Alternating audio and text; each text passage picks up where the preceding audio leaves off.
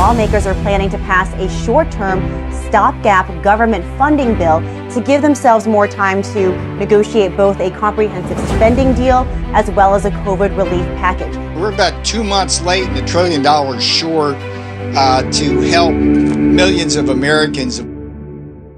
I'm Catherine Tilley McManus, and this is The Transition, a special edition of Political Theater. It's Monday, December 7th, 2020. The end of the year is always crunch time on Capitol Hill for deal making, and this year is no different. Lawmakers are trying to come to agreement on how to fund the government and just how much aid is needed to relieve some of the economic impacts of the COVID-19 pandemic.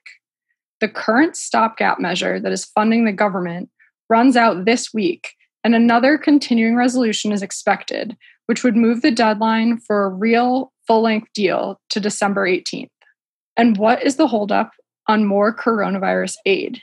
Talks on a bipartisan package keep getting stuck. Later, we'll discuss President-elect Biden's picks for key health positions in his administration with Mary Ellen McIntyre. But first, CQ Roll Call's budget tracker, David Lerman, is here to give us an update on those end-of-year deals in Congress. Welcome, David. Thanks. Good to be here. What is the latest on this pandemic aid package? What are the stumbling blocks and what path do you see forward? Well, the brightest ray of hope here is this bipartisan plan that's still coming together. There's at least 10 senators from both parties and a like number of House members. Both parties have been pitching this bipartisan deal that is at least getting looked at from leaders. Democratic leaders have said it should be the basis for new negotiations. They made a splash last week by presenting sort of an outline of their deal, but they're still trying to put that into legislative language, and they're getting some hiccups. And the bill is still not released yet. They're still trying to draft something. It's taking longer than they wanted. And the biggest hangup we're hearing today seems to be this issue, this top priority of Republicans to provide liability protection for employers from any COVID-related lawsuits. Mitch McConnell, the Senate Majority Leader, has been adamant for months that has to be part of any coronavirus deal. And they're still pushing hard for that. The bipartisan plan thought they had some sort of compromise in place that called for sort of some kind of short-term moratorium against lawsuits, and then it would give states time to draft their own responses to it. They had very vague language in a summary. But now there seems to be hiccups as to what that means and how that would come together. And that's always been a partisan flashpoint. If they can't resolve that, that could hold up a deal. Well, the year is quickly coming to a close. Eventually, Congress will go home either for the holidays or for the new year. If they don't get a deal on COVID relief by the end of the year, what would that mean for the new Congress and the incoming Biden administration? Well, I actually bet they will get some kind of deal. There's just so much political pressure now on both parties to produce something. And both sides want a deal desperately. This has been going on for months. The pressure of the election is past them. They really want to, both sides say they don't want to go home for Christmas and not have any COVID relief to show for it. So I tend to think there's going to be something. It's just a question of how big it is. This bipartisan plan is $908 billion. That's less than what Democrats want. They wanted over $2 trillion. It's a lot more than Republicans wanted, which was about $500 billion. But that's a pretty good middle ground, it seems to me. And both sides had sort of been okay with that overall top line figure. So it's a matter of working out all this legislative language. I tend to think we'll see something. It will be just merged for lack of time. They're just going to attach it to the year-end spending deal that's needed to fund the government. But they'll probably be able to push something through. If they don't, then under President-elect Biden, there's going to be an even greater push for coronavirus aid. There's going to be a push for that anyway next year. And Biden has made it clear that he sees whatever Congress is able to pass this month, that'll only be a start, he said. There's no question in his mind that we're going to need a much bigger package next year. So there's at least 2 bites of this apple, if not more. I tend to think we'll see something within the next week or so. And I would tend to bet it gets passed, but stranger things have happened. And if it doesn't pass, we're looking at probably several $1 trillion early next year in coronavirus relief, I think. Thank you so much, David. Okay, thanks. Good to be here. President-elect Joe Biden formally announced his healthcare team on Monday, naming his choice for Health and Human Service Secretary and 6 other people who would guide the nation and the administration through the COVID-19 pandemic. The formal announcement came one day after a source had already told CQ Roll Call that Biden planned to nominate California Attorney General Xavier Becerra as HHS Secretary. Mary Ellen McIntyre, healthcare reporter for CQ Roll Call, is here to walk us through Biden's selections and what they signal about the incoming administration's approach. Welcome, Mary Ellen. Hi, KTM. Thanks for having me. Becerra is an interesting choice for HHS, since there's also chatter about him possibly being an attorney general candidate and about other positions he could fill in the administration. He hasn't held a top healthcare position before, and taking the helm at HHS in the middle of a pandemic is a huge job. What is he bringing to the table for the Biden administration? Yeah, being the HHS secretary is a huge job. At any point in time, they have a huge budget. It's a huge federal agency with tons of sub-agencies. But he is bringing someone who is a longtime fixture in DC. He was a congressman for 24 years, 12 terms. He sat on the Ways and Means Committee and on the Health Subcommittee during the passage of the 2010 healthcare law, known as the Affordable Care Act or Obamacare.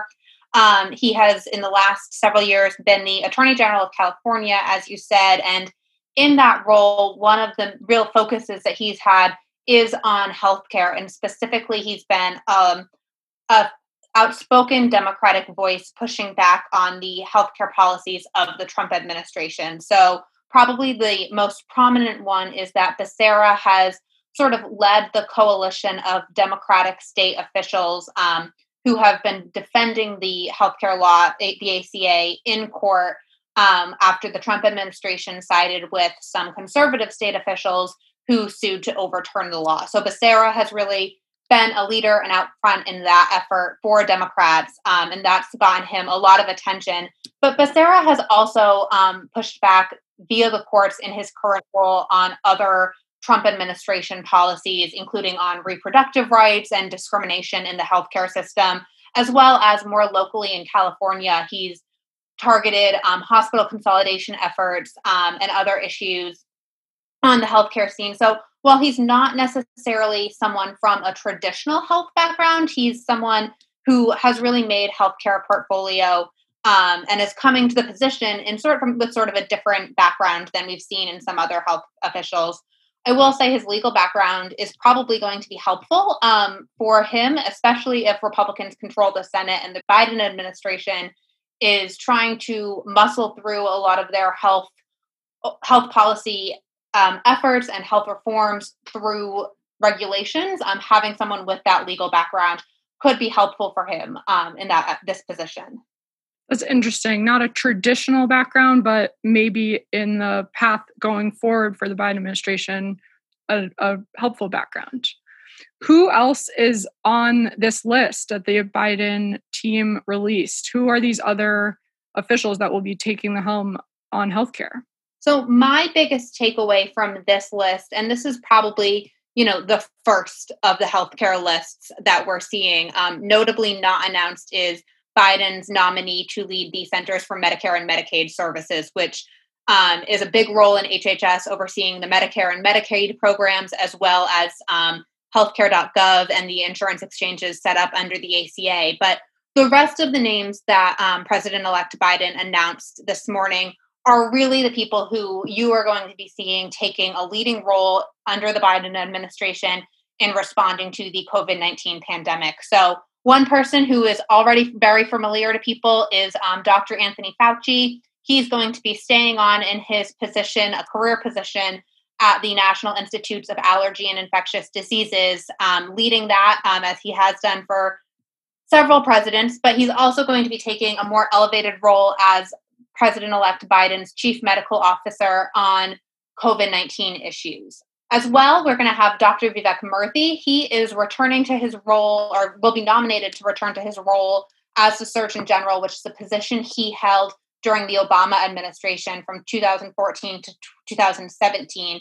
This is someone who has been advising Biden throughout the campaign and the transition on COVID-19, and you can probably anticipate that he'll have sort of a bigger portfolio, a bigger platform during this upcoming stint as Surgeon General than he did in his previous go-around. Another big name that was announced is Dr. Rochelle Walensky. She has been nominated to serve as the director of the Centers for Disease Control and Prevention. She's a Harvard Medical School professor, as well as the chief of infectious diseases at Mass General Hospital in Boston. Similar to Dr. Fauci and some of the other health officials that are currently guiding the U.S. and these federal agencies through the pandemic, Dr. Walensky also kind of got her start in public health as an HIV/AIDS researcher. So that's sort of a trend line that we've seen, including from Fauci, the current CDC director, Robert Redfield, and Dr. Deborah Birx, the White House Coronavirus Task Force coordinator.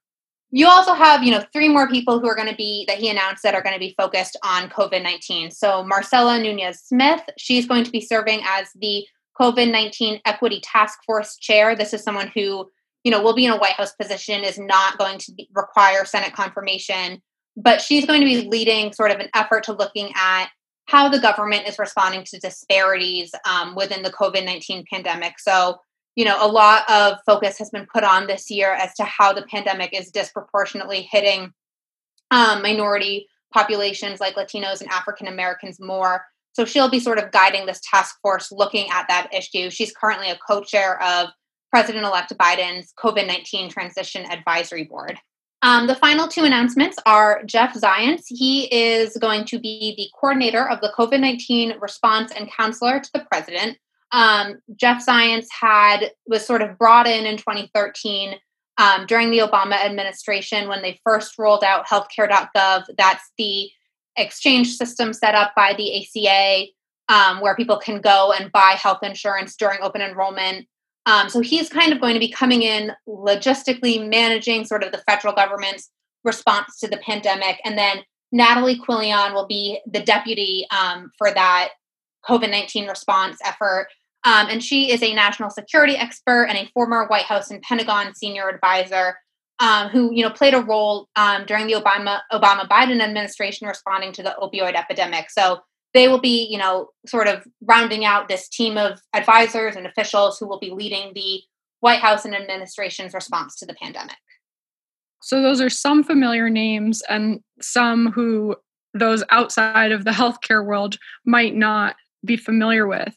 How are people in the health policy arena, whether it be experts or physicians or interest groups, how are they responding to this lineup? Yeah, so, broadly, I think a lot of healthcare groups are responding well. You've seen a lot of statements from health interest groups and trade groups in the healthcare sector, praising these picks, saying they're going to work with Becerra to expand healthcare. I think that a lot of these groups see Xavier Becerra as someone who, is trying to expand what they do. They're not going to, get along with him all the time, but they're certainly not going to come out and bash his nomination, as this is someone who they're going to need to work with in the next few years. A lot of public health officials, are really praising President-elect Biden's public health announcements, kind of the idea that he's, bringing science back, which is something that, they've pushed back, as the Trump administration hasn't always necessarily followed what they consider the best science in their approach to the pandemic. You have seen some pushback from conservative groups. So, for example, in the reproductive health space, some pro-life groups have already pushed back on Becerra's record on pro-life issues for them. So that is something to continue to watch as his confirmation process gets ready. And you've seen a couple of Republicans who have also noted that Becerra has in the past supported Medicare for All, the policy that would establish a single-payer healthcare system in the United States. This is something that he has, spoken favorably of in the past. However, President-elect Biden has been pretty vocal against Medicare for All, instead backing expanding health insurance coverage through a public option.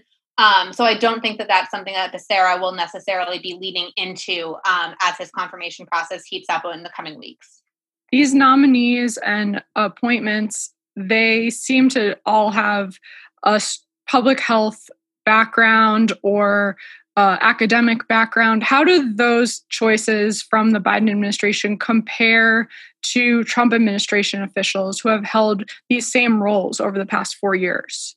I think that, one of the main focuses here is you're looking here at officials who have consistently, especially on the public health side, been outspoken about following best practices and guidance in the pandemic in a way that the current officials, so I'm thinking someone like Dr. Robert Redfield, who, had long time worked in the public health space. He's leading the CDC currently, but the CDC has sort of been at odds with the White House in a lot of ways in the past couple of months as they've sort of tried to navigate sort of the political dynamics that have been coming along with the pandemic. So I think that these are people who President-elect Biden is going to enable to really do their job and focus. He's going to focus sort of on their expertise in a way that President Donald Trump hasn't necessarily, always tried to highlight. This is what the CDC director